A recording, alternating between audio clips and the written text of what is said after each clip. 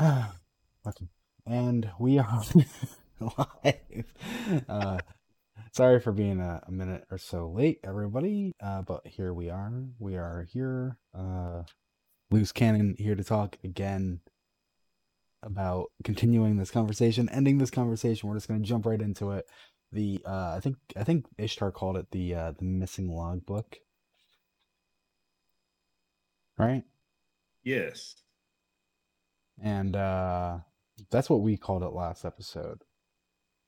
And so last episode, just as a quick refresher, the end of it, you actually said something really interesting. I'm not sure if you remember this, but you said how we were talking about the potential that the long, slow whisper was the darkness actually communicating directly with the EXO. And you said that it's almost like the EXO are everything's in threes. The Exos are the dark, the Awoken are in between, and the humans are the light. And I really like that, so I just wanted to bring that back up again, just to kind of tie the episodes together as well. Oh yeah. Yeah, I did say that, didn't Yeah, I went I? back just to catch where we were in the middle of all this, because Yeah. you know, uh, because of Easter we had to take an extra week, and when you do the show every other week and you take an extra week off because of holidays or whatever happens, it really just throws you off on like your memories of where everything was. Yeah, sure. It's a lot of sleep in between. Yeah, yeah, for sure. Um, but so we left off on the last episode. In case you're reading along on Ishtar, we left off last episode on Note Exo Interferometrics, and now we are starting this episode on Note Elizabeth's upload. But before that, how have your weeks been right now? Good. Hey, just before we start, congratulations. Thank you, thank you. So that was a pretty exciting little news. Yeah. Yeah, I was really excited to tweet that out. For anyone who doesn't know, I got engaged yesterday. Uh so that's what he's congratulating me for. I wasn't asking that so that you would bring it up. I wasn't like fishing for that for congratulations or anything. Um I just legitimately wanted to ask how your week was before we got into it, because we're just gonna jump right into it. We're just gonna finish this off today. We're gonna bang it out. Yeah. And then I'm gonna start harassing the Capcom store because they said that my payment didn't go through, but I have a receipt. Capcom store? You buying Yeah. Street Fighter? Well, they also make Monster Hunter, and I bought like a year and a half ago, I bought a Dodo Gama plush pre-ordered. I pre-ordered it, and it released last week, 2 weeks ago now. And I didn't get an update, and I'm like, "Hey, Capcom, I never got an update." And they're like, "Oh yeah, we never actually received your payment." And I'm like, "Yes, you did. Oh Like, man. Oh, money dang. is out of my account, man. You can't say that you didn't receive it." So that's gonna be my day. Okay. So let's get into this. The first entry here is Note Elizabeth's upload, and this is where Elsie1 gets created. So the person that we know as the Exo Stranger is actually Elsie, some super high number, right? Right. Something insanely high, right? Yeah. Well, I mean, Because so what's Banshee? He's Banshee 44. Banshee 44. So I mean, Elizabeth is probably around the 40s, late 30s. Maybe she's better, like low 30s. Because especially if you were to compare it, you compare Banshee as 44, absolutely insane, completely out of his mind now, right? The Exo Yeah. Stranger can't be higher than, I'd say, 35. Yeah, because you kind of gotta wonder if you're Yeah. hitting 44 and you look like Banshee. She's not acting like Banshee. No, she's still kind of there, which is what makes me think like, yeah, the degradation hasn't really gotten in there yet, which is really funny because Banshee is the only EXO we know of that has that level of like degradation because of reset. And Banshee, as people should know by now, is the Clovis EXO who's adopted a new name because he's become a new person, he feels. Obviously he has. Um but it's like Clovis built the Exos to live forever. He's like, I'm gonna be me forever. And here here he is, not being called Clovis, being called Banshee, first of all, and not even really all there, second of all. Like his immortality wasn't very effective. Right. And Yeah. he's the only one. So he's doomed to live forever as this for absent-minded Yeah. gunsmith. But It's kind of like, as long as Banshee is happy, I'm happy for him. Because Banshee is not Clovis. Fuck Clovis. right, not at all. So and that's like the parallel story with what's happening with Crow right now. So Crow was Aldrin, but Crow is Crow now. So you get like these two perspectives. One where you have this old school, weathered, grizzled, gunsmith guy, Mm-hmm. and then this kind of like new blueberry ish guy. But he's come up to speed really fast too. So they both come up to speed really fast. Yeah. I don't know how this works, in the universe. Like, does the ghost just kind of like inform them of all the things that they need to know right away? Well, I'd Like, imagine this that is has to be essential like, information. hmm. Here's your update, right? But then there's a lot of the like growing pains, and then there's a lot of stuff that they can't access from their previous life. They just are aware of it. Yeah. Yeah, Crow had a difficult upbringing as well. Like his very early life was not an easy one, and so you learn fast when that's your life, right? Like True. another guardian might just be like timid and like more like I need to train, I need to be prepared before I actually go out and do things. But Crow from the get-go was just tossed into it, and so were we kind of, because we were groomed by Elsie whatever number, and we were pushed into fighting the Black Heart. We were thrown into that. How many Guardians can actually be just like thrown into the deep end like that? Because it can't be that many. There's not that Right. many grave danger things happening. There's bad guys for sure, but It's interesting, to say the least, because if you think you can just all of a sudden wake up and start fighting, not knowing what you're fighting for, Mhm. where you're going, or what has happened, and you've just got to trust.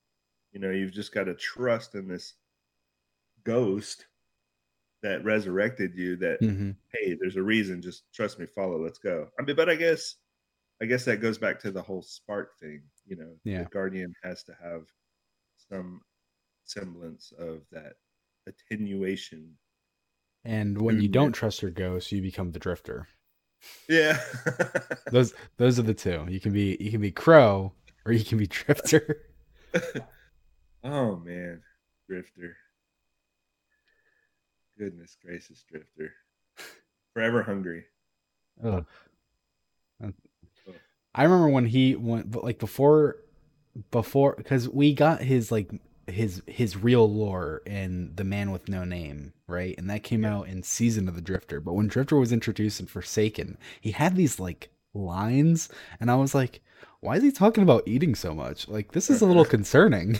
Like, I thought he was a cannibal before we Yeah. even got the book. I was he rubbed me the wrong way. Yeah. It was very much cannibalistic. Yeah. I mean, I think they did that on purpose. They Oh wanted yeah, to, yeah. but I, yeah. I I just hope they never actually write in canon cannibalism, Oh, because he's so okay with eating anything. Like I think he even like mentions, like he's like, I'm gonna find a way to eat a Vex. It's like, that's metal. yeah. Don't Yeah. eat the Vex. I love the I love the callous lore, the fake lore, if you will, Mm, about him having to eat his own ghost, and it that's tastes like weird. metal and Yeah. vanilla. I think they said vanilla in that. All I know is that Well, the I've learned Traveler over the smells like years. vanilla. Yeah, exactly. All I've learned is over the years that the inside of the Traveler apparently smells like vanilla, and so the ghost must taste like that too, That makes me somewhat. wonder, because so wait a second. the traveler, if travelers and ghosts, like these light essence beings, if they taste like vanilla, and this isn't a joke that I'm making, this is a legitimate question. In the Sure. dawning, we make the drifter, and we got to get on the topic, but in the Yeah. No. dawning, we make the drifter dark chocolate motes, which are motes of dark. Do do motes of dark taste like chocolate? Ooh, that's a good question. Like, is it inspired by how they actually taste? Is it like people see drifters chowing on a moat of dark, and he's just like, "What? It tastes like dark chocolate." And then he was like, "I'm gonna make dark chocolate moats." Yeah. It makes you wonder why Shax's cookies were vanilla blades. Hmm. So is he like the polar opposite? Yeah, he Is he like absolutely is the polar opposite of Drifter. That's for sure. so then it's Because gotta be Shax is like very strong, lead from the front, and Drifter is very hide in the back. You know, they yeah, are absolutely the opposites, yeah. which And then works Saint because it's Martin's Crucible like and Gambit. dragon. Oh yeah, yeah, yeah. You're right. Yeah, because Crucible and Gambit, two competing things. Remember when Shax had the big like problem with Saladin I mean, he still at does, right? first? Nothing's been Yeah, resolved there. yeah. But now you know that the drift is here. It's just some of the dialogue that we've heard them say about one another is pretty funny too. In game, I wish I had that. There's some good ones. So they're the Okay. opposite, just like you said. They're definitely opposite. So chocolate moats and Yeah, yeah, chocolate motes and vanilla blades. yeah. Um, but so back to this. So the first entry we're talking about here is no Elsie's upload. This is her becoming an XO. In the last episode, we talked about how she just like tore into Clovis before agreeing to become an XO, and he does it. He's all happy about it. The scan was flawless and of course fatally toxic. My granddaughter's human form died on the table 14 hours later. Despair any distress. I never allowed it to regain consciousness. A natural process. So that's kind of like insane as well. Yeah. That's actually something I want to stop on. Uh, Basically, you can upload your mind into an exo and it's fatally toxic, but technically, you can potentially regain consciousness. But that doesn't fit the narrative that you become the exo for Clovis, right? So you just got to dispose of the body immediately. I guess. How does that work? Is there some incinerator nearby? I mean, I'd imagine it's probably like that Amazon show Upload where they laser your head off and upload you. Oh yeah, I watched that. That was a pretty good show. Yeah, that's where I was Yeah, yesterday. yeah. They. Oh, you were watching it. Oh, you No, were that's in that Upload. I was I was at the place that they shot Upload. Oh, really? Yeah, That's cool. it was cool. I kept looking for like notable locations and I was like, none of this looks familiar. Did the sky glitch or any birds get stuck? Yeah, actually, that was the only thing that was very familiar. Did you get? Was there an update impending, or was there latency issues, and all of a sudden everybody looked like Yeah. Minecraft people? There was terrible service. So yeah, I mean, it sounds like there's a potential that someone could go through an exo upload process but still live as a human, but Clovis doesn't want that. He wants it to be Right, there's no divergence. There's no two right, people living at the same time. It's one person becomes the exo, and just to assure that, he doesn't let his own granddaughter regain consciousness. right. Yeah, he doesn't want that coming back on him. It's like hide the bodies. It's very Yeah. much just yeah, Yeah. clean up your mess. Which has to be like a human ethics issue. Like it has to be like such literally hide the bodies type of deal, because who wouldn't stop him? It's like, okay, so you're transferring her mind into this exo. Yeah. And then they don't think like, but what happens to her body? They just go, oh, now she's Yeah, the exo. That's really cool. And he's like, yeah, just like kicking the body behind the under the carpet. I wonder if he had a lot of what would you say, like tools at his disposal okay, so maybe he had Well, I mean, if all other he needs is frames. an incinerator, that doesn't sound like Yeah, too much of an ask when he has a nuclear platform orbiting the planet just in case something goes wrong yeah, and he wants that's to true. destroy it. That's true. His contingency plan was just to wipe the entire thing away. Yeah. Oh man. Yeah, so like, obviously he has no ethics. And I mean, so he kind of gets what he deserves in this next entry. In entry 12, it is a major body horror entry. It's one of the most startling things I've ever read from Bungie. Like this is not what they do, but they did this. So at the end of the last entry, it reads, "The last batch of pigs is ready for slaughter and organ extraction. Tonight I will be opened up and rebuilt. I have programmed frames to handle the entire operation. A shame I never had the chance to name the pigs, but at least I will dine on fresh pork." So basically, he's having an organ transplant from his pigs that he grows his like lungs and livers in. And entry 12 starts up, "But when I woke, I was still on the table, my body still open. It was perfectly dark. I perceived that I was surrounded by medical frames, all frozen mid movement, their cutting and suction instruments whining at standby. I could only see because of the light, from a single red eye. The operation had gone terribly wrong. Above the life support collar on my neck, I was completely intact. Below the meridian, I had been separated into distinct braids of tangled flesh. My nerves made up one braid, my circulatory system another, my lymph nodes, my muscles, my naked bones, the glistening holes of extracellular matrix abandoned on the table like leftover turkey after Thanksgiving dinner. I had been picked clean and sorted. My head was the source of a gory river delta." So I didn't really know how to Uh-huh. process what all this was saying, Yeah. but have you watched WandaVision? Because it's Yeah. actually, I think they so when Wanda goes to the sword base and she like goes in to see Vision because after Endgame they Oh took his yeah, yeah. body I thought the and he's same like thing. spread out on the Yeah, yeah. tables like his arms are over here but it's still connected with the wires and stuff. That's kind of what I now imagine happened to Clovis, just in a less arm here, but more like somehow his bones were removed from the muscle altogether. You know, he was Yeah. deboned, Separated. demuscled, Cancelled. de-sinewed. Yeah, Ugh. deep sinew, tissue, all of those words. I love that whole chapter. It was funny because that immediately when I read that, I had to message John Goff and be like, "Did you write this?"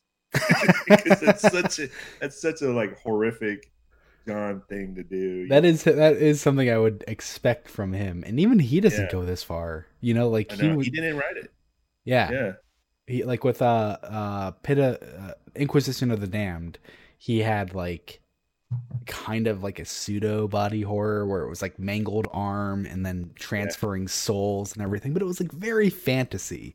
But this is like the extremist case of disgusting surgery just yeah, being explicitly described like a medical journal.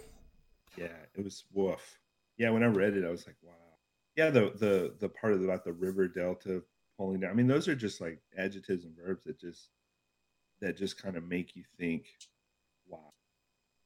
So can you imagine being alive from, Mm, the neck up and just looking down at this horror mess? And you have no control over it. Like you have no faculties, you have no motor ability. There's nothing in you that can undo what happened. You're just there to look at it. yeah. Good writing. Yeah. And so yet all the organs were still working. I was alive in disassembly. "Clarity," I asked in the darkness. I had no breath to speak, but I could still transmit with my sensorium. "Is that you?" "No," said the voice behind the red eye. "It's me, Sundaresh." Her voice was thoughtful, remote, and keenly terrific, like the noise of an angle grinder held to my skull.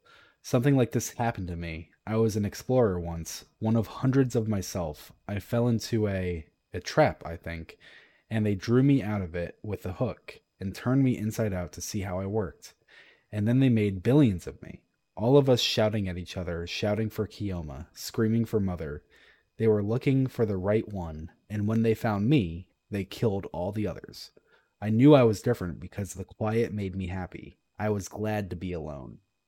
And so this is one of the 227 copies of Maya Sundaresh that were pulled from a goblin that was captured by the Ishtar research team and uploaded into their exos, which is like the whole thing that Clovis is talking about. Is like, he's like, I know Ishtar figured it out, but they won't share their secrets. And it's funny that it's still Vex. Their secret was still the Vex. That Yeah. you know, still They just doing both that did the thing. same thing, just in a different way. Yeah. But the Oh, 227. Sorry, go ahead. Yeah, no. I was just saying, freaky deaky that they both arrived to the same results Yeah. with the Vex. Yeah. So the 227 exo scientists decided we're going to go into the Vex network, and they go traveling around, checking out Vex network, checking out Vex simulations, etc., shit like that. And apparently one of the Mayas got trapped and abandoned, or maybe the rest of them died while she was trapped. And this Maya was disassembled, copied, and then they found the one that was absolutely insane. And they were like, we're going to use you. So it makes me wonder, was Maya an infection that was perceived, or was Maya a physical manifestation? What do you think? I think it was I think it was an infection. That's how I think of it. That's how I originally thought of it, but now now that it's like to this point, it kind of makes me think different, because it's like she was there, right? Like, she has physical presence. You can't, if she isn't a physical manifestation, I think the end of this entry doesn't work. And Do you think she was standing there in a body? I think someone who had never been infected by the Vex would have also seen Maya. So yeah, she was physically there. Yeah, so it goes on to say, like, she's asking, he says, "You're a Vex, you're not real, and you can't hurt me." And she says, "Can't I?" She grasps my spinal cord. A frame shadowed her motions, lifting the cord like a snake. Of course I'm not a Vex. Is there a Vex? Is Vex something you can be rather than something that you do? I don't know. I don't know why they sent me here. I don't know if they do either. They just do things. Why do you think I'm here, Clovis? So it sounds like she's physically there. And then she's asking, about clarity control, because that's basically the Vex's whole thing in the Black Garden, right? Like, they found the Black Heart and they're like, we need to worship this thing, and that's what we'll do. Back up a second. So is she there inside the frame, or is she just there consciously? But I think she's there physically, but she has control over the frames. And so going on further, Sundaresh closed her fist around my spine, like she did. One thumbnail dug into a disc, probing for the nerve beneath. It felt like nothing I have ever. Anti-emetic drip engaged. Take me to clarity control. Let me behold what you have found. Do that, Clovis, and I will let you live. And he's still insisting that she's not real and that she can't hurt him despite the pain that she's causing him. And she says, I'm in these frames, I'm in your systems, I'm in your very bones, old man. Now take me to clarity control, take me to the garden seed, which I actually want to go back to that. Take me, blah, blah, blah. Elizabeth appeared in her exo body. She moved too quickly for my dark adjusted eyes to track, and I saw was a blur of violence and shattering frames. I blacked out. Elizabeth must have brought in clean frames to finish the operation, because when I awoke, I was whole again. The new Elizabeth has no mouth or nose. She did not consider them necessary. She'll see. But somehow I could still see the wonder in her eyes, and she leaned over me and she said, "You're my grandfather, aren't you?" Okay, so actually, it only mentions that she was fighting the frames, because that changes where I misread that earlier, and I thought it was saying that Maya was physically there, but it sounds like the frames were the ones doing everything. See, that's what I was thinking, is that she Yeah. somehow had ability to take over a frame. But when you read the line about the fingernail, that's Yeah. that's a hand. That's a human hand. Or There's is no it just fingernails in frames. if she is in your bones, if she can make your nervous system think what she wants it to think, then a Oh yeah, frame holding you is all it needs. The frame is transporting you. But you true. see Maya, you feel the fingernail going into your spinal cord. Oh, Yeah. so like she had a way to alter the reality that Yeah, he was in. his personal reality, his perceptions were altered because she was in his bones, right? Right. As yeah, exactly. As an infection, but also as an embodied frame. Yeah. Crazy to think. And so just to go back, when she's saying take me to clarity control, take me to the garden seed. Uh so this is the second time seed came up in line with clarity control. That's a note I Yeah. said.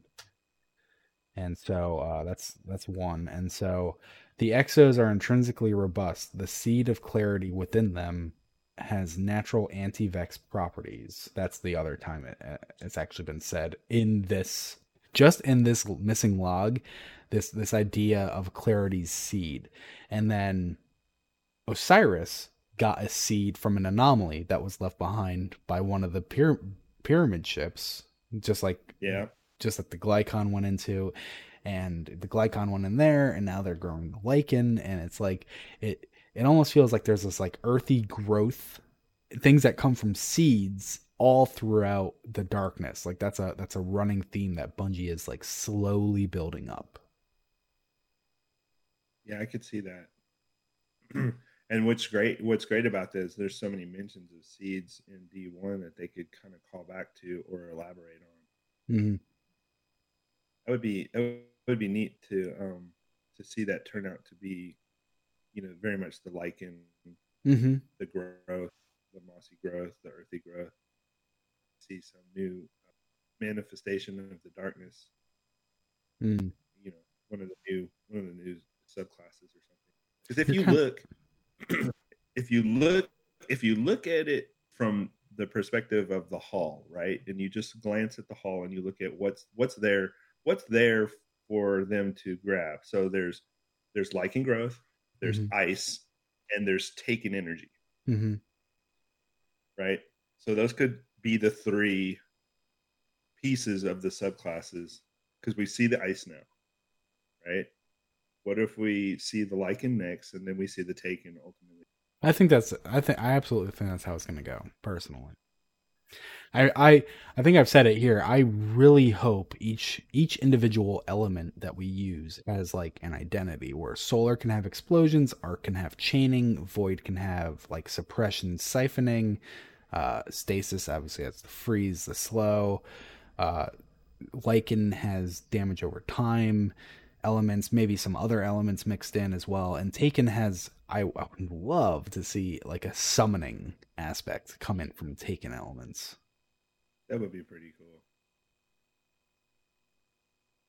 Like imagine Because if each super gives like a different summon. Like the Titans can get like a big hulking monster, and then Hunters can get like a bird that will literally lift them up, and you can just like control the bird. You'll just be like fucking in the air, like Dawnblade, but you still use your guns and shit. So it's like taking you yeah.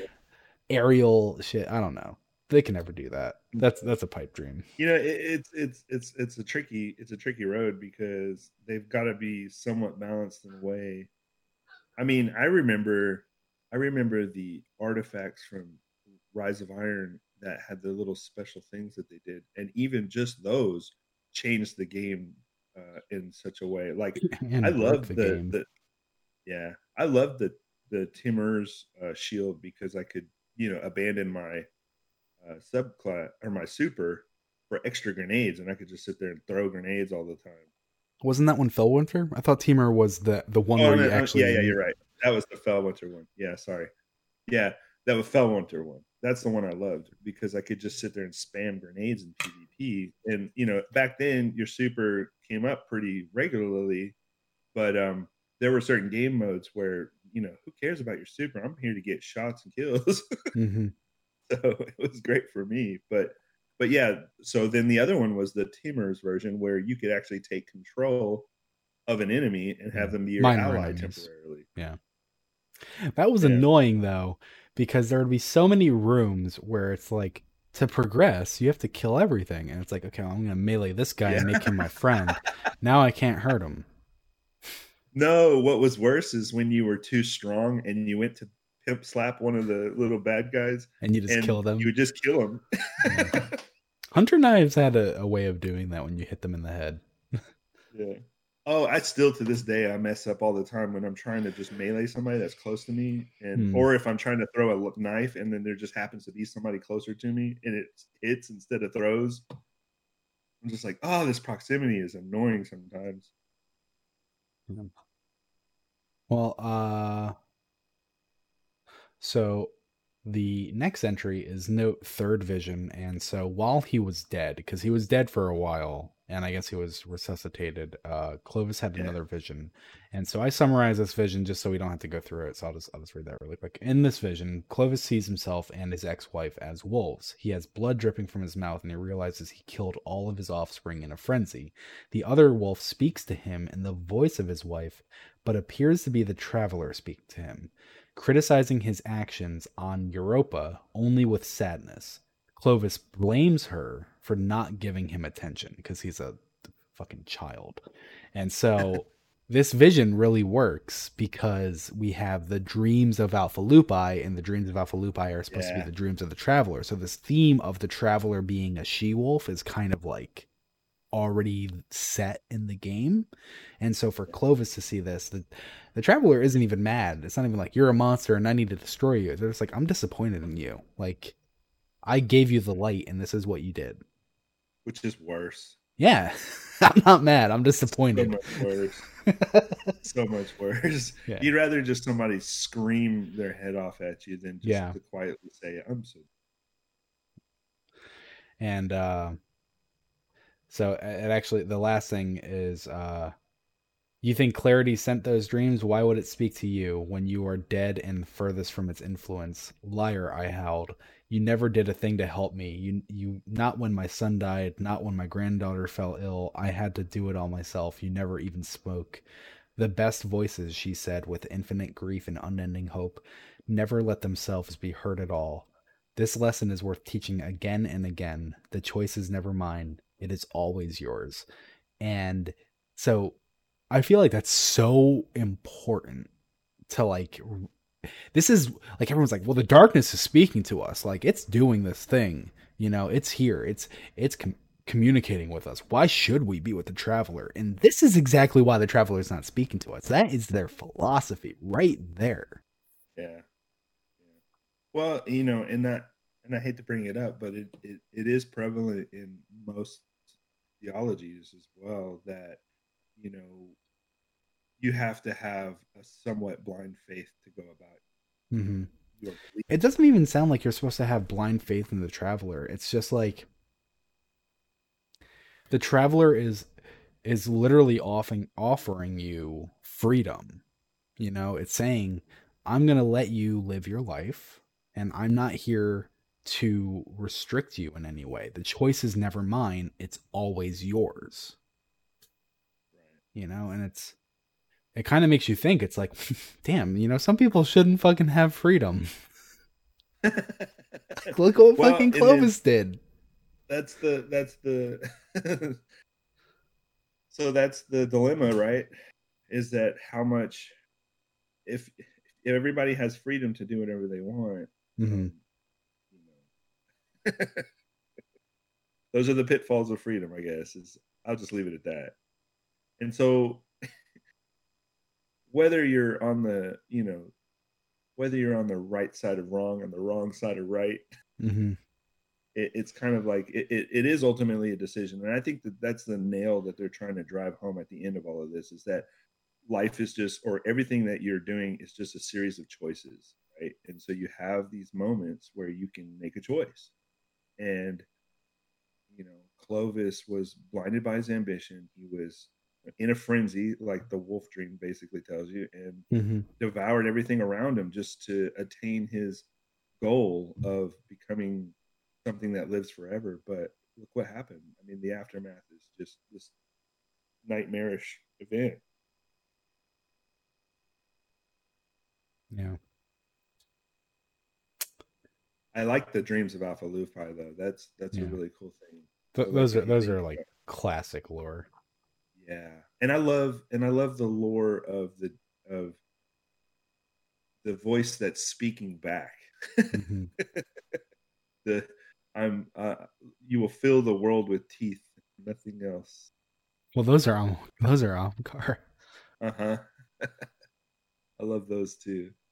You know that they were so ominous when they first came out, and there was so much implication that they held. And think that I think that some of the writing that is coming out now is helping flesh out some of those earlier stories. Yeah. One of my favorite grimoires was with the Alpha Lupi chess piece for the Hunter. Mm-hmm. There's just some good writing in there, and Yeah. it makes you really think. Like, okay, so there's these two entities, you know, one of light and one of dark, and they're in this constant struggle with one another. Mm-hmm. But who's listening to what, right? So Yeah. now we're experiencing the dark side of everything, Yeah. the beginning of the dark side of everything.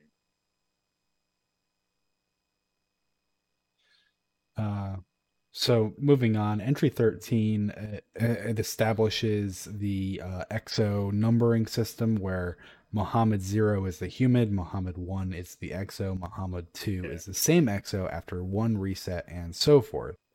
In this entry, Elizabeth decides that she wants her human body to be cast into a crevice in Europa to just sink into the ice. Clovis doesn't understand why. And he is not telling her about Clarity Control's existence because he feels if she finds out, she won't like it. And he's fucking right. yeah, They also have a little gag here at the end. Or so I have deduced. She insists she has no time to explain her methods to me. yeah.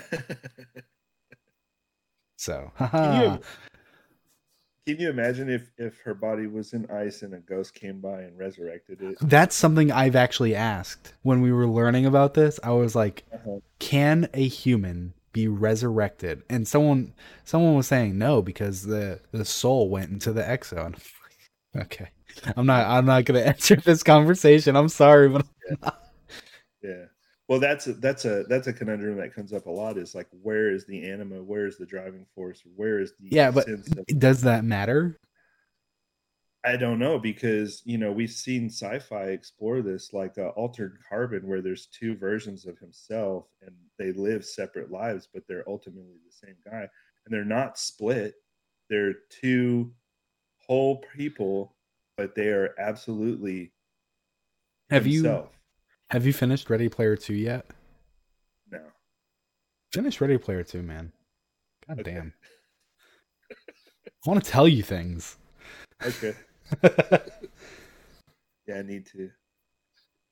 uh Yeah, so I mean, maybe that's a tie up though. They got to tie that up, right? Maybe in this world, you can't have two parallel beings. well, I mean, even if it were possible for a human to be revived, a human body to be revived, and the exo to be revived, or the exo just to exist as an exo that has not died yet, would they know? Would they recognize the human? You know, like, would they recognize each other in any way? Would there be like a connection? They wouldn't be the same person because the exo Yeah. went on to live. There's that point of divergence where the human died and the exo lived, that Well, there's they are that no whole lore longer the same part. person. There's that whole lore entry about Rasputin being aware of Bellwinter Hmm. and him showing up and being like, "Yo, what are you doing here? You're not supposed to be here. Mm-hmm. Why are you?" And you're me. You're me. It's kind of was a hint, but we didn't know at the time. And that kind of like answers the question as to why Rasputin would be so angry at Felwinter coming back as an Exo, because, or coming back as a Guardian, I mean to say, because if Felwinter comes back as a Guardian, that's a point of divergence. Rasputin no longer was Felwinter. Felwinter was Rasputin at the same time. He was both Yeah. consciousnesses at once. But when the Siddhartha Golem died and was revived as Felwinter, he was no longer in that body. And he's like, you don't get to be me. Yeah. There's not two of me in the world. There's me in the world. I might be in multiple devices, but there is only me in the world. You know, I love the words, names that they bring up and decide to use. They so accurately describe what is going on. Like the word golem, that in in old folklore and religions, the thought is that your some aspects of your passions, hate, whatever, will manifest themselves as an actual entity and start to roam about the earth with this insatiable hunger and devour, just trying to devour or figure out what the hell they're there, but almost mindlessly, right? So if you think about the Siddhartha aspect to the golem, you've got this, separated fragment of Rasputin running around trying to figure out who he was, and that very much kind of explains Felwinter. Mm-hmm. But Felwinter's lie, right? So that was the whole thing we were trying to figure out way back when, is what did he lie about, right? What was I the don't think he lie? lied about anything. I think it's just a fancy name. And actually, they said it was just a fancy name. Uh-huh. Yeah. Yeah, they did bring that up not too long ago. They did say, yeah, they just named the shotgun Felwinter. It's just a fancy name. I that drove me nuts in D1 when people were like, "What did he lie about?" Maybe Yeah. because it Did was he like, lie he was an XO and nobody knew he was an XO? yeah, there Did was he there lie that was he was there was actually that Rasputin? because he was Felwinter. He wasn't Felwinter number, so people were like, "Oh my god, he lied about being an Yeah. XO." And then there was the scene where he shoulder charged Chiton, and it's like he didn't shoulder charge; he just kicked him. Like that's Right, not the maybe. same thing. Yeah, it's different. If a Titan, people made it sound like a Titan physically is incapable of picking up a knife and throwing it, and they'd be like, "Oh my god, he has thrown a knife. He's a fucking hunter now. He was a hunter the whole time." Like, no, you can punch, you can kick, the the shoulder charge is like that burst of speed and everything, and a warlock might be crafty enough to figure out a way to get a burst of speed to be powerful, but I mean it doesn't make him a titan just because he needs someone in the face. God, Oh man, the Felwinter's lie debates was were, the bane of my existence for so long. yeah, the debates were long and odd. You remember remember the whole thing with the Titan versus Hunter with the thorn? That was just, oh, is he a hunter? Is he a warlock? Is he a Titan? I was in the warlock camp personally, but everyone was like, he's a hunter, he's got a cloak," and I'm like, "Yeah, you know what cloaks are made of? The same thing fucking robes are made of." Literally, if you looked at the best example is the Vault of Glass robe and the Vault of Glass cloak. They are the same.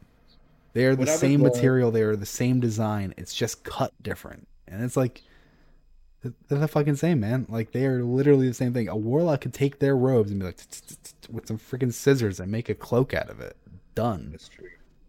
Well, okay, so back out to what we were talking about last time. Remember, we have the three great representations of basically classless entities in Hmm. game right now. We have the Drifter, we have Eris, and we have the Exo Stranger, where they don't really symbolize, or they aren't a Titan Hunter Warlock. They Hmm. are classless, right? They're Hmm. rogues, basically, if you think about it that way. Yeah. So you've got Drifter as the rogue light bearer who kind of rejects the light and does what he does. And then you've got the Eris was a Stranger. hunter. Yeah, she was a hunter, but she's so changed. Yeah. And then, of course, the Stranger is completely changed. So it's like you've got these three aspects. of, Hmm. of the different subclasses that we'll see in the future. You've got the ice, which is represented by the stranger, and then hopefully, I don't know how it's going to work out, but I don't know.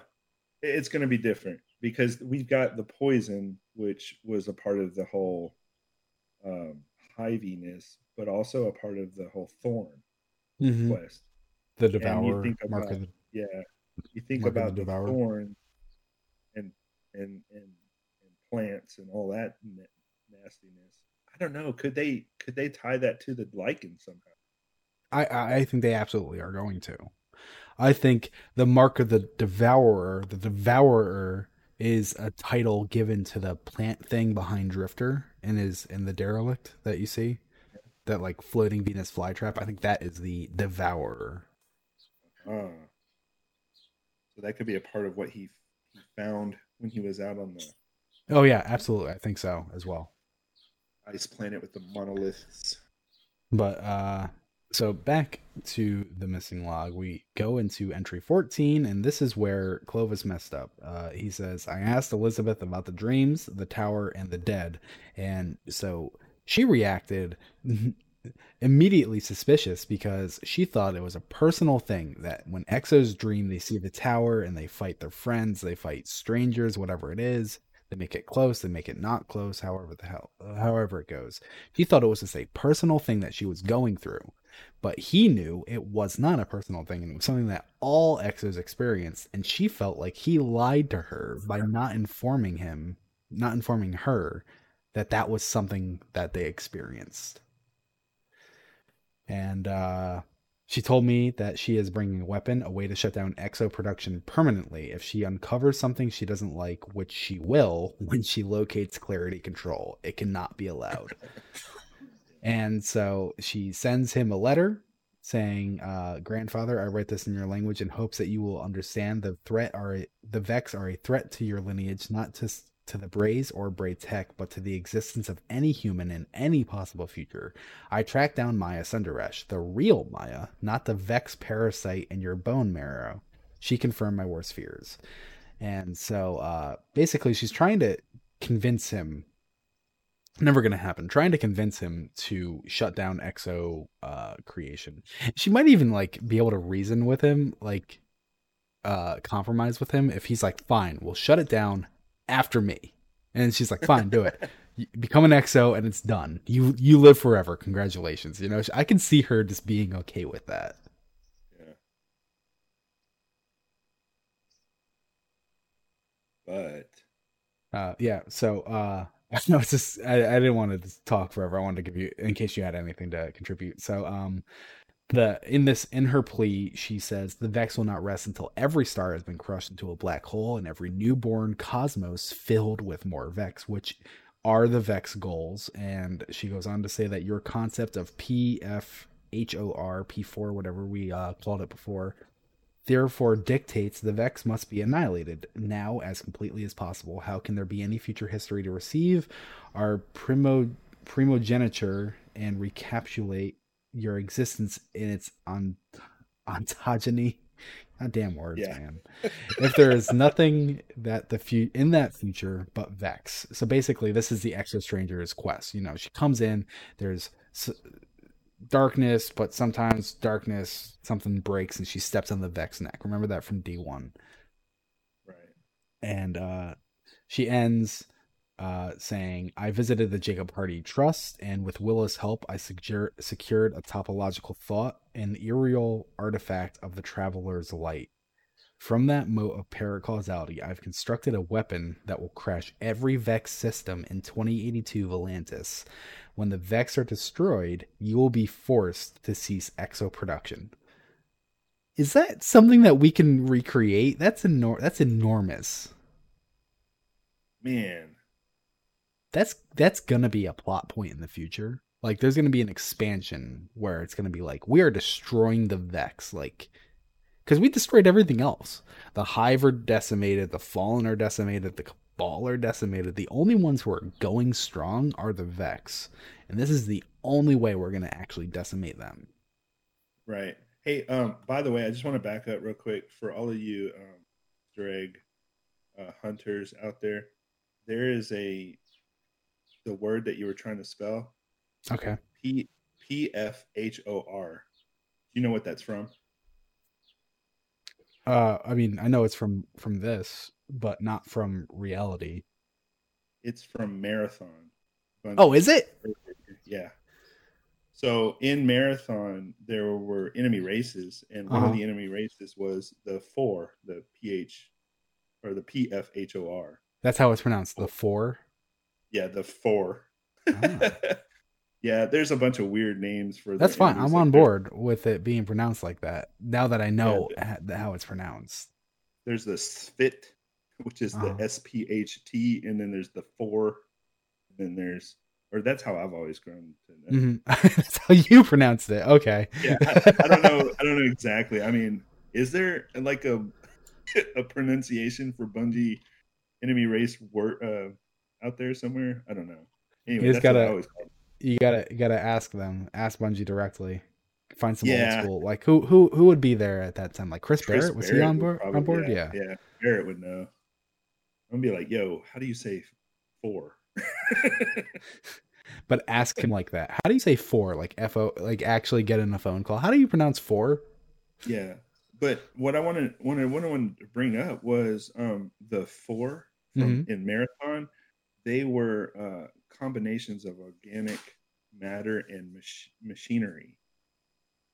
So they had these like some of them had like triangle heads, and they had these weird, bodies, but they were kind of like half human, half cybernetic. I don't know what you'd call it. Enemies, that you had to fight. They didn't flesh out a lot of stuff in Marathon, to be honest. So they kind of left it up to you to figure out what these guys. Yeah, But I'm seeing a lot of names. So they say there's a fighter, a trooper, and a hunter, and I think these are yeah, all four creatures. yeah, yeah, they're all four enemies. Man, it's been a while since I've Been a while.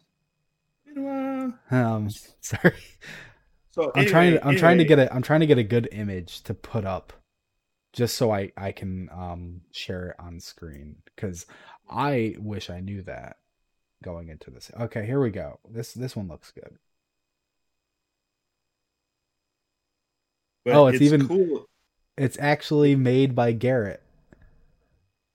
Is it really? Uh yeah, it's an art station. It's an art station image.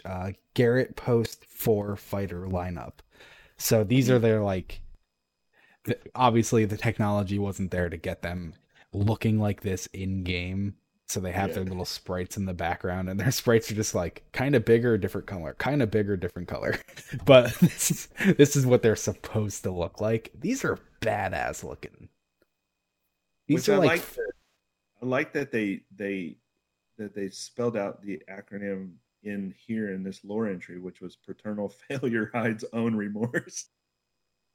Which is funny because yeah. before in marathon lore, you're just like, what? Where do they come with the names for these things? I mean, I'm sure it has nothing to do with it, but it's just funny that they went ahead and made up an acronym based off of off of the marathon four. See, when I look at these, like the one on the left and the one on the right, the on the ends. I'm not sure if you have the stream up. I have it on screen for everyone though. They look like Fallen mixed with Vex, but then Yeah, specifically they the kind of one in do. the middle looks like a Fallen mixed with a Hive and a Vex.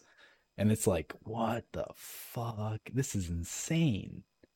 Part of me actually hopes seeing this concept art, part of me is actually beginning to hope that there's like a cataclysmic event where the realities of the Marathon universe and the Destiny universe clash because we know they exist in separate Yeah, realities. yeah. Who's to say the realities can't, just like bang together for a minute, It'd be fun. Yeah, be careful what you say because you will inspire the marathon enthusiasts out there who believe that Destiny is just marathon extended universe.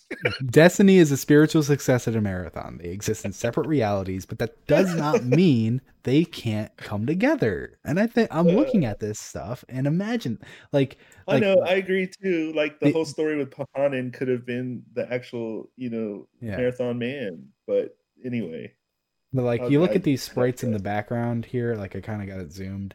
Like these are cool looking, for the time, but that's all they could be. But we can legitimately have these in like flesh, like high definition enemies. Like we need it. Right? Oh Oh man. man, these are cool looking. It would really have to be, it would, at the end of all of Destiny, it would really have to be the whole thing that they've been talking about forever, is the whole idea of convergence. All of the enemies, because we see it all the time. We see enemies adopting other enemies' abilities in a way, but there's this overarching idea that if all of the enemies converged at one point and just were like, okay, we're all one thing now, and then Mm, they just adopted each other's crap. Like when the Taken came out, that was kind of that idea, is that okay, well, there's Taken Cabal, there's Taken Hive, there's Taken Fallen, there's Taken yada yada, so that they could all be adopted under one power, which was the Taken, you know. So like if there was a Vex version of that, or if there was a Hive version of that, I mean, I'm sorry, dude, Cabal look at version this of that. one. This is a 4 enforcer. Yeah, yeah. I want this in Destiny. I really do. These are incredible. Also, correction. I think it's Garrett Post. It just so happens to be a guy with the same a similar name as Christopher. Oh wait, no, it's Barrett, not Garrett. That's my bad. Oh, I see what you're saying. You thought you were looking at Chris Barrett stuff? Yeah, because I saw in the URL Garrett Post, and I thought it was Barrett Post. I didn't actually. Oops, get off that. Yeah, I'm just looking through his stuff now, looking for anything marathon related, and there's a number of things here. Really interesting things. Yeah. And this might possibly be like early Destiny stuff that I'm looking at right now. You never know. There was so many assets from that game that could have just inspired other things.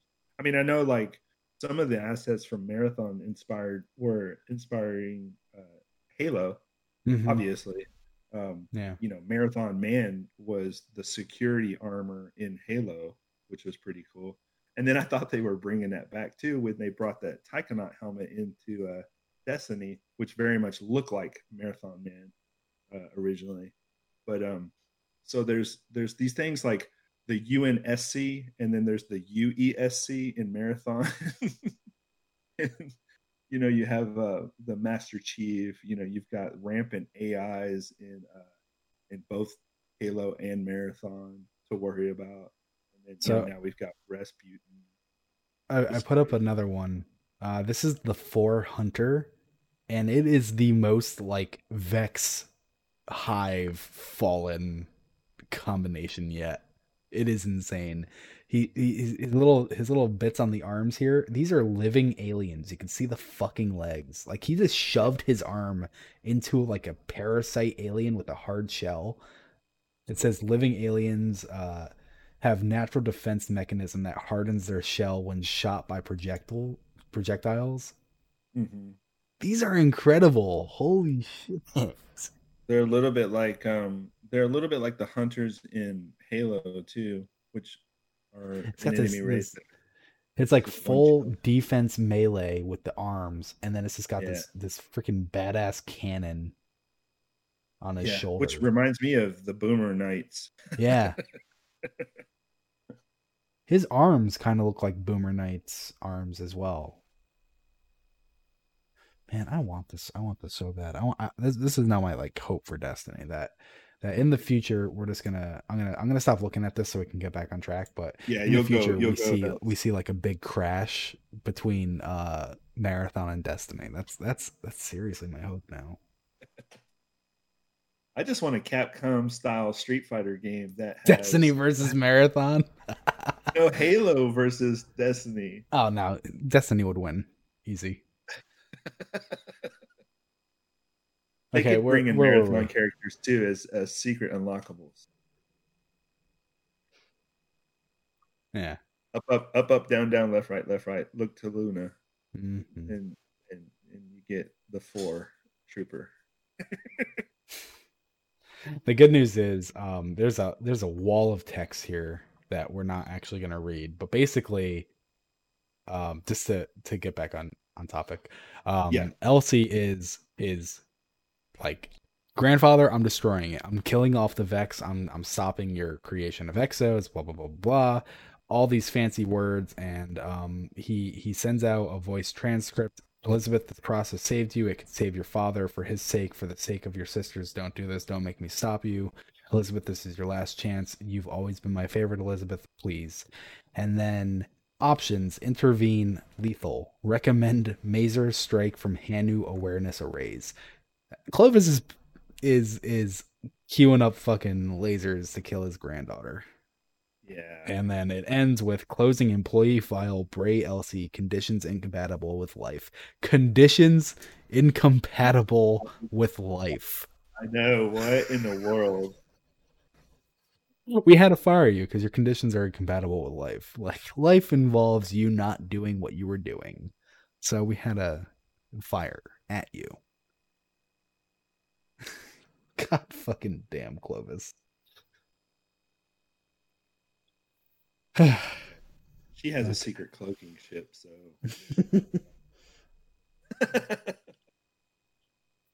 she can, um she'll be fine. And of course, like a psychopath, he justifies it. He says that she betrayed me. I would kill her if she hadn't already done it to herself. That version of Elizabeth Bray was no granddaughter of mine. She was a stranger to me. You know, all these justifying, like, I'm not the bad guy here. She was the bad one. I want my granddaughter back, and that was not my granddaughter.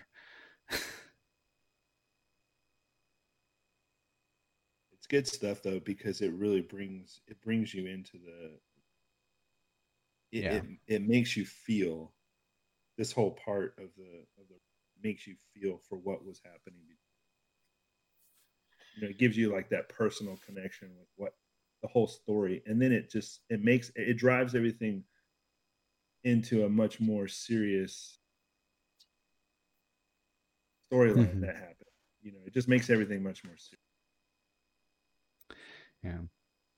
And he justifies it by saying she would have destroyed not just my legacy but my eternal existence. What I did was wholly justified and entirely moral. I saved trillions of years of my own life. I saved all the future good I will do for humanity. And he Yeah, questions it. He begins to get a little bit of a conscience. He goes, "Am I Saul, rejected by God as king? Do I now cast spears at my offspring as Saul cast his spear at Jonathan? Did I burn yep. Elizabeth into a black star on the ice for no reason but my own fear?" And then his conscience goes away. No, there is only one divinity here, one angel sent by a pantheon of true gods to invite me into their company. It has not rejected me. This was a test, a clarification of my will. Like, terrifying sociopathic, psychopathic justifications. I God love did that not whole repent. line. Gods do not relent. Sounds Yeah, like that's on his business card. Gods do not yeah. repent. That's Gods do not right. relent. I hate this guy. I really do. Like, Welcome to Braytech. I was God, not I repent. was really interested in Clovis Bray and everything, like, really early in Destiny 1. I was like, wow, that's some really cool stuff. I know they made Siva, and Siva kind of went a little haywire, but he's still a really cool guy. And I like made a joke with the things that I would do with Ishtar, that like, my old image would be like the pig wearing the anonymous mask, and I have a t-shirt, and I made a Clovis Bray t-shirt for the pig, and I would always put that in for like the Ishtar things that I would do, just be like, Uh-huh. haha, I work at Clovis. But now I'm just like, god damn, Clovis, I don't want to work here. This crap, man. Anon? And later on, he he actually makes a copy of himself. One copy of that scan will go into the deep stone crypt to watch forever over the fountain of the Alcahest. Another to my assistant to be my chariot into eternity. So he's already like got his scan ready. It's just not a full scan, I guess. Because apparently full scans are fatal. Well, here he is. Once you try to upload a full scan, it's just going to implode or whatever. Couldn't imagine. Yeah. How you come to that? How do you come to that knowledge? I don't know. Excuse me. And to go full circle, entry 16. She is saved. By the grace of my good work, Elizabeth is saved. Even now, she leads preparations to defend against the Vex incursion. When I loaded her into a new exobody, I told her that the Vex had compromised her last instance, and it had become necessary to destroy her. Hardly a lie.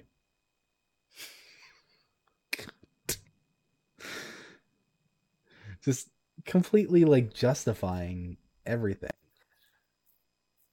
And, so later on, we get these like little like notes written in the margins. So in our document here, I bolded them on Ishtar. I believe they're colored blue. And so I wrote a note here. Throughout the logbook, there were notes in the margins appearing to be from Clovis at a later point. These last few seem different, though, as if they were from the Vex or perhaps Clarity Control.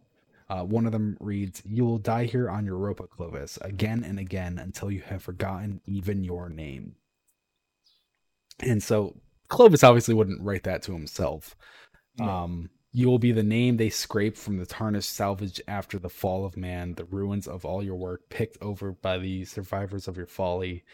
If you really believed in your banal philosophy, you would never leave a letter. You would be assured that your own survival was all that mattered. Because he actually says, "Shut up, Sundaresh. I must leave a letter for my family." So maybe it is the Vex kind of injecting these thoughts into him, and he's still kind of going crazy. Yeah, it's like a spiral into the madness existence. Yeah, that he's living forever. And so it keeps going on. Like he knows he's coming to his end. He does not have long in his actual human body, and so he's writing this letter to his family. Meager squirming thing, you never understood clarity, you never will. You are bound to this husk even as I shed it. You will die in its poisoned wreckage while I attain the perfect eternity of an angel. You will be the residue of my transubstantiation, something left in the workings of a coffee pot from some greasy sin. So he's talking about Maya Sundaresh here, the bone marrow infection. He's going to leave his body to become an exo. We cannot be parted from you, Clovis. After all, we want the same things. We crave the same power. We will go into eternity together.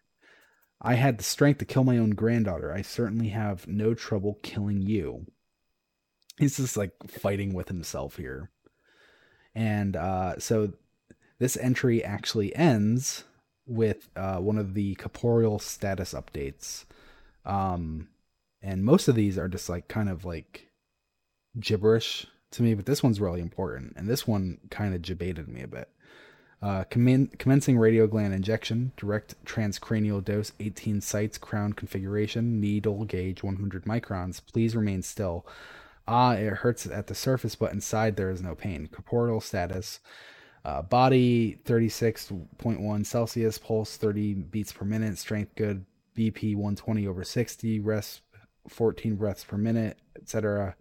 Warning, toxic radio gland concentrations in cerebrospinal fluid, brain death imminent. Warning, high Tesla magnetic field flux, brain death imminent. Voluntary corporeal shutdown underway. Exercising dignified digestive rectification, transmitting miscellaneous last wishes, emancipation of organ pins, disposal of personal material. Is that clearing his search history? Yeah, absolutely. Scrubbing private data, checking to-do list. Warning, you have unfinished items, ongoing projects. Be a good man and a good father. In progress. Become Luca of future human thought. In progress.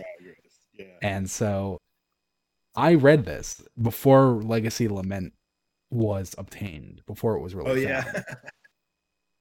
And I was like, oh shit, Clovis died. Like, he didn't make it. I was like, all of that was for nothing.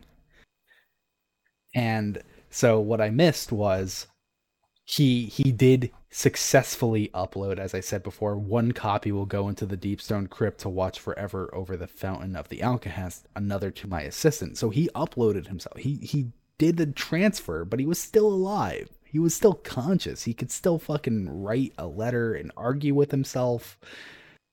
So it's like, it's not fatal. It's not actually fatal.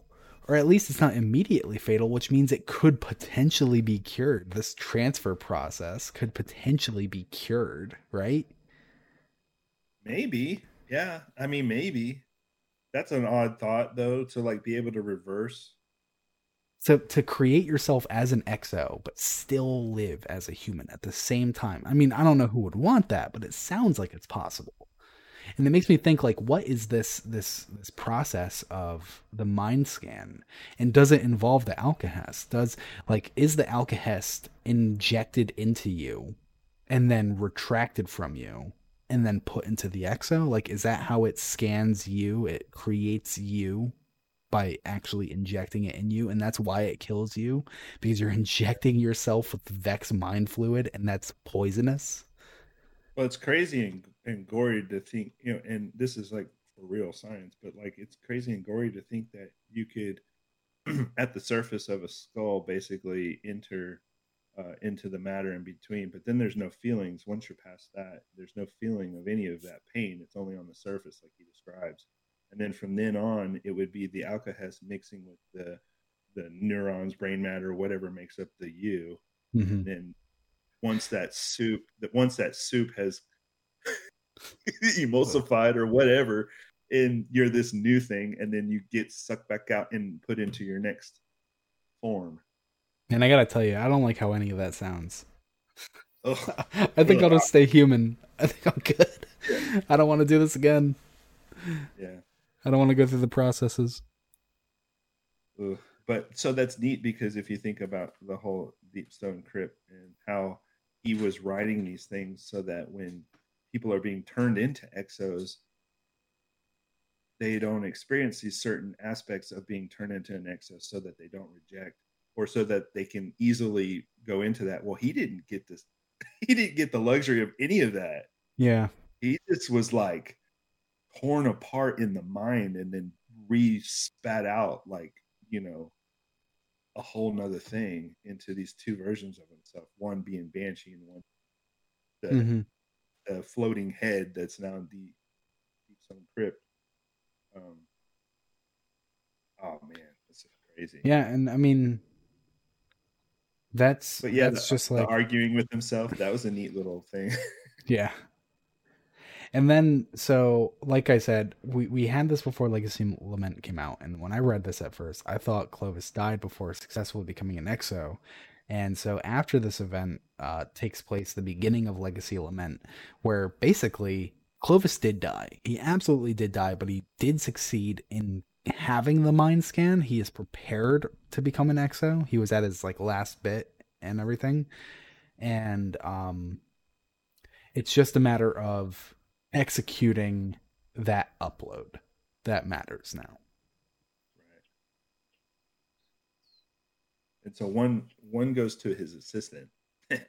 Yeah, whoever his assistant is, man, he really trusts this assistant with, like, Yeah. literally with his life.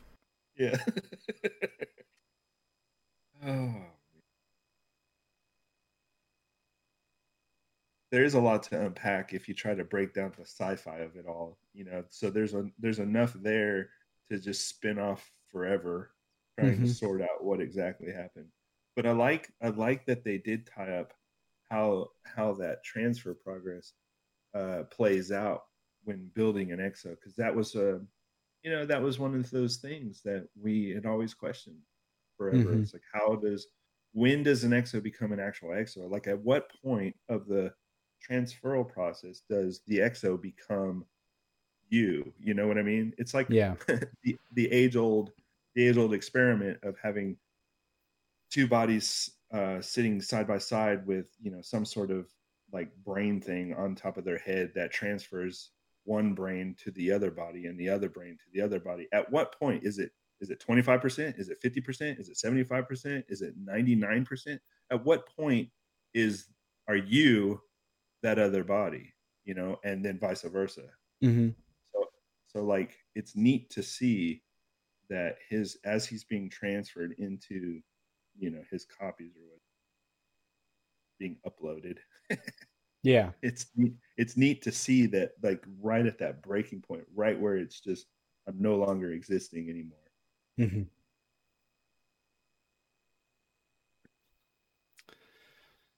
All right, well, that was the end of it. So for now on, we're going to be going into lore books, which are probably more exciting. They have less word vomit. This was a big one, man. This was a huge one. I already did Captain's Log, so yeah, that was good that too. One. That was a good one, though. But see, the thing about Captain's Log is it was pretty concise, cut and dry, right? Yeah, it was an isolated story. So now we'll just be continuing on with some more Clovis stuff. Just the lore book now. And it's really not even Clovis. It's Banshee. At no point was he ever actually Clovis. Right. Exactly. So our next episode is going to be on April 25th. It's going to be at 9:15 a.m., just like this one, just like everyone. And if you ever need to find more of us, please go to... Wait. One more thing. Of course. We got to do the lore card. Oh, you want to bang that out at the end? Yeah. Let's just do it real quick. Okay. What's the item? I'll pull up the image. Okay. It is... You have it? I don't know what the item is. Okay. It is the Keening.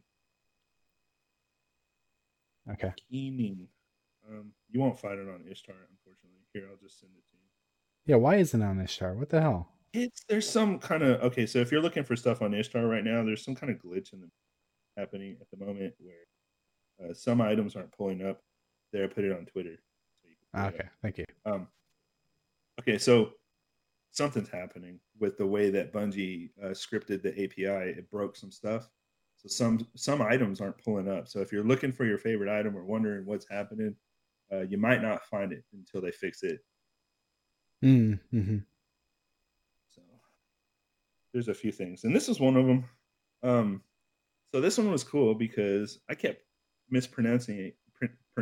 Because I kept reading it wrong. I was calling it the kneeling, the kneading, I didn't know what it was saying. And then I read it and I was like, oh, that's keening. Okay, I get it. All right. So keening is a vocal ritual art form performed in mourning of the dead. It's a Gaelic word. It means crying. Keens often contain raw crying and lyrical wailing in song form. The act of keening was believed to enable the soul to leave the body. So this derived from, Gaelic, Irish folklore and stuff like that. It's where when they would mourn the dead, they would have a wake and there would be a lot of people present and there were keeners there. And so keening is this vocal ritual art form consisting of wails and lyrical crying. It's performed at a wake or a graveside in mourning of the dead. And keens often contain raw emotional crying and combines parts of song. So the word keening originates from the Gaelic word meaning crying. But the cool thing here is keening are often women paying respects to the deceased and grieve on behalf of the bereaved family. So when the bereaved family is sitting there watching their loved one, at a wake or, grieving, these keeners will be present to take on that bereavement process and make it a social event. So they don't really do them now, but that sounds weird. Yeah, it's an older practice, but they don't. I just can't imagine that in like society today, like a family being there, just like not actually reacting, and then a hired woman to cry on the behalf. Yeah, and so that's the funny thing is because we've grown out of these old traditions, but it is, if you think about it, a really beautiful thing because it's a way for the bereavement process to be more of a social thing. It's more heartfelt. It's a way to pay respect to the loved one. Now, when people go to funerals or when they just sit there quietly for the most part, Yeah. sob or cry. But if you can imagine, this was this was considered an important part of the process of undertaking, and it was performed either during the wake or funeral procession or internment. Um, this was a skilled art form, and it was a meeting point between life and death, and received due respect, including payment. Keeners are revered for their skills they possess in this job, usually fell to older women, elders. The act of keening was believed to enable the soul to leave the body. A keen difference from a lament. A lament is a poem, song, or piece of music which expresses sorrow that someone has died. However, a keen is the finality. It's the final wailing song that is performed or also allowed on occasion where they're allowed to touch the dead. So as the keens are performing, they kind of, do their song, and then the the the bereaved family can participate as well, so they can sing along or wail and cry along. And so these keens became important part of a grieving process for the community as a whole, and it was a way for them to show respect to the loved one that they had lost. Oftentimes the audience would participate, and it was believed to be the only true way for it to happen. So if a keen was to happen, it was almost implied that the entire family and community would participate. So I thought that was really cool because the keening is a sidearm and the flavor text is really good. I really like this flavor text. It says, I heard a ghost die once in Twilight Gap. Still hear it sometimes on dark nights. That's tough. Yeah, that's insane. Yeah, that's a tough one. That one really gets at you because there's this idea that when a ghost dies, there's an audible, there's something audible that happens, and we know that from lore too. You can hear a ghost dying, or you can hear when Sundance was shot, there was like a burst, like yeah. Ooh, it gets you at your core, man. I heard a ghost die once in Twilight Gap. Still hear it sometimes. Dark nights. Yeah. So, while you were talking about what a keening actually is and making it like more of a community event, it reminded me of one of my favorite books from when I was a kid, The Thin Executioner. And so I keep it on the shelf right behind me, and I opened it up to try to find it to quickly just like refresh my memory, and it actually opened right up to the exact page it was on. So that just feels like, oh shit. Oh, that's creepy. Yeah. So it's a guy going on a quest and everything, and he comes across a person, and he needs to go through her town to get through everything, and so he needs her to get him through, and she gets killed by this like turtle bear thing, and in her dying breath she tells him and the slave he's traveling with to cut off her head, and yeah, and they're like, cut off my head and bring it to my family, and they're like, is she insane? Like, what's gonna happen when we go to the family? We're like, head, yeah, it's your daughter. Like, are they gonna be like, what did you do to my daughter, and just like murder them on the spot? But they don't. They immediately see the head and they let them in the village, and they're like, thank you for bringing it to us and everything. And so it was announced to the village that Habira, I think it was, Hubira's head, that Hubira died, and they eat dinner with the family, and they learn about the customs of the village and how there are more men than women, so multiple men will be married to a single woman just to kind of keep family unity strong. Sure. And so it's like the next morning they have this song of unison. The entire town is singing the song of unison, like bellowing. You can hear it throughout the entire town because everyone is singing it together. And they walk to this halfway submerged sphere in the ground, and it's slowly rotating, and it's called the Kazne. And so at head eye level, there are little spikes all across 61 spikes all across this sphere, and on the spikes are heads slowly decaying, and each head as they go along is more decayed than the last. And so they watch singing the song, they watch it turn, and they find the most decayed head, and they take it off and they throw it on the ground, and Hubayra's family stamps it out into dust. And then they put Hubayra's head on the Kazne, and they say how whoever that person was is no longer recognizable to anyone, and any of their immediate friends and family are probably already on the Kazne themselves. So no one is like hurt by the action, but now it's like the souls of your loved ones are still there. They're still walking in the sunlight, So you get to mourn them in this like completely different way. And it was like one of my favorite things, like reading really as a 15-year-old. I was like, that is insane. Like to think about other cultures like that, like to the extremist of their mourning practices. So I just wanted to share that with anyone who's listening. What a great way to end the show. Yeah, right. if you went to, I want to ask, if you went to another place, like another country, another area, and that's how they mourned their dead, how would you react? I mean, I would be astonished. Yeah, right? Yeah. Like I wouldn't, I would just be like, that's like, part of me is like, that's incredible. Like, part of me like gets it. It's a beautiful thing, and so like you have, it sounds horrifying at first on the face value, or when it's read or not experienced. But if you really immerse yourself into the thought behind it and have empathy for other people, and as a traveler, adopt the ideals, you really uncover a lot of the beautiful things.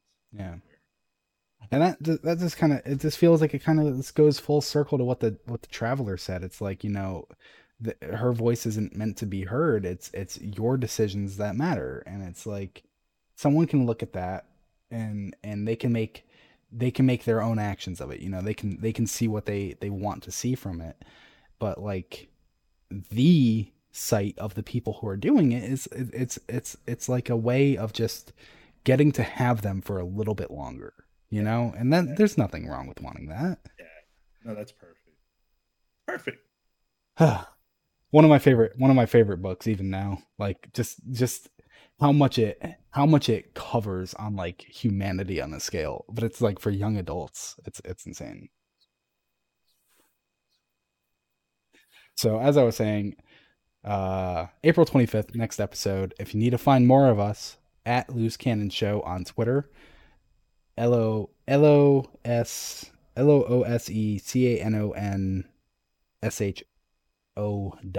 on Twitter. Follow us there, and any update we have will be posted there. And that's basically it. Right? You have anything else to say? Nope, that's it. All right. Bye, everyone. Bye.